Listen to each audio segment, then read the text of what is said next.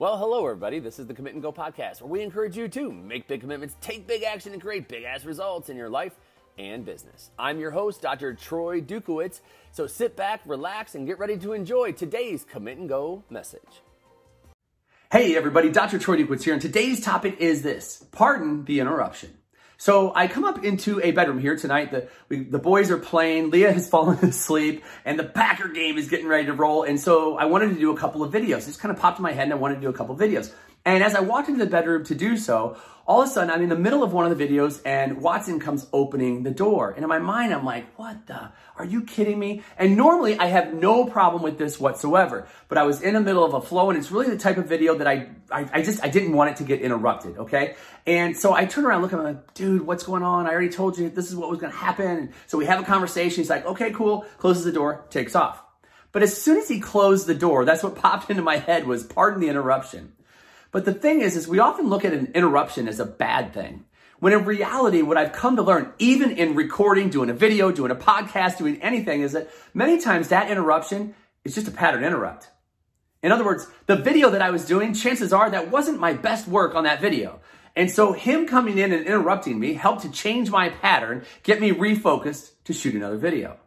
And the question becomes, for you in your life, where has this happened? Because I know in the past I used to get really pissed off. I'd be like, oh my gosh, I was in the middle of it. I can't believe you did that. But yet I would re-record afterwards and go, wow, that was awesome. And I wasn't putting the two together.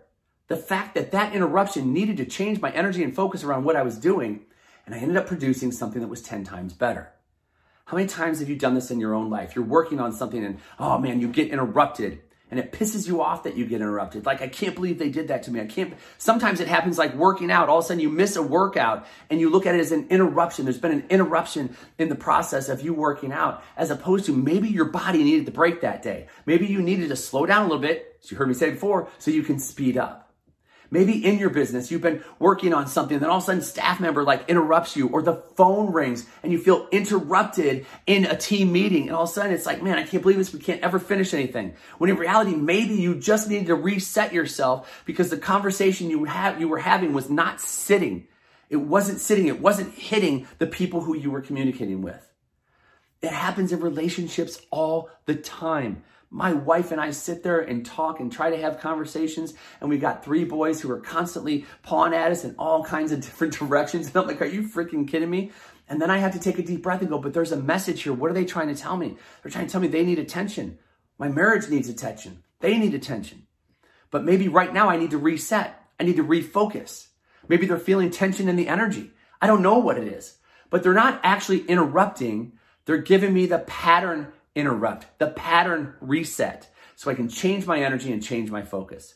So just take the time right now. Just take the time. Take a deep breath. Look at your life right now. And where is it that you have felt interrupted and you got pissed off at it? Where is it that you felt interrupted and it threw you off course and there's no way of recovery? Maybe you've been interrupted and you're like, man, now I got to start over again. And you get so irritated at it that you start to take it out on other people. And I know because I've been there before, where you start to take it out on other people. And it's like, it's not their fault. Like him coming in and interrupting the video, I was irritated, but it's like, all right, cool, dude. Like, you did it for a reason. So I obviously need to reset myself. I need to reset my energy, reset my focus, and re-record. And so if you start to look at it that way, and I've done this a million times, maybe you have too, I'm doing a recording and then all of a sudden I forgot to turn my phone off and boom, somebody's calling me or somebody's texting me and it's sliding in the top of my screen while I'm trying to do the video. It's like, those are things that are like, I can't believe I'm being interrupted right now. But I've come to learn there's 1 or 2 things that can happen. One, if I get irritated by it, it means I'm not really doing the work that I wanted to do. I'm going to hit stop on the video and just start over. Number 2, if I keep going, I know that I'm in the right place. My focus is in the right time and place. I'm in present time consciousness. I'm focusing on what needs to be done as opposed to focusing on a little message that flew across the top of my screen while doing a recording.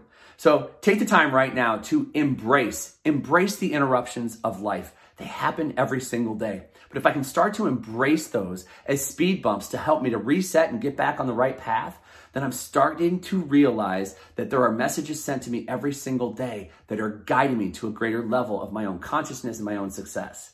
Oh man, when you start tapping into that, you'll start delivering messages and connection to people that you never thought was possible. So instead of getting pissed off, you start to embrace the interruption. That's all I've got for you here today. I'm Dr. Troy Dukowitz. We'll see you next time.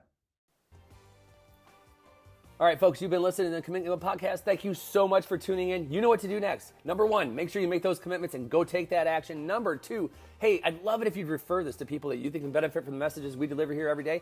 And finally, if you need more information about what it is that I do on a daily, weekly, and monthly basis as a success coach, hey, email me, drtroy@commitandgo.com, or check out the website, www.commitandgo.com. We'll hear you next time. Bye-bye.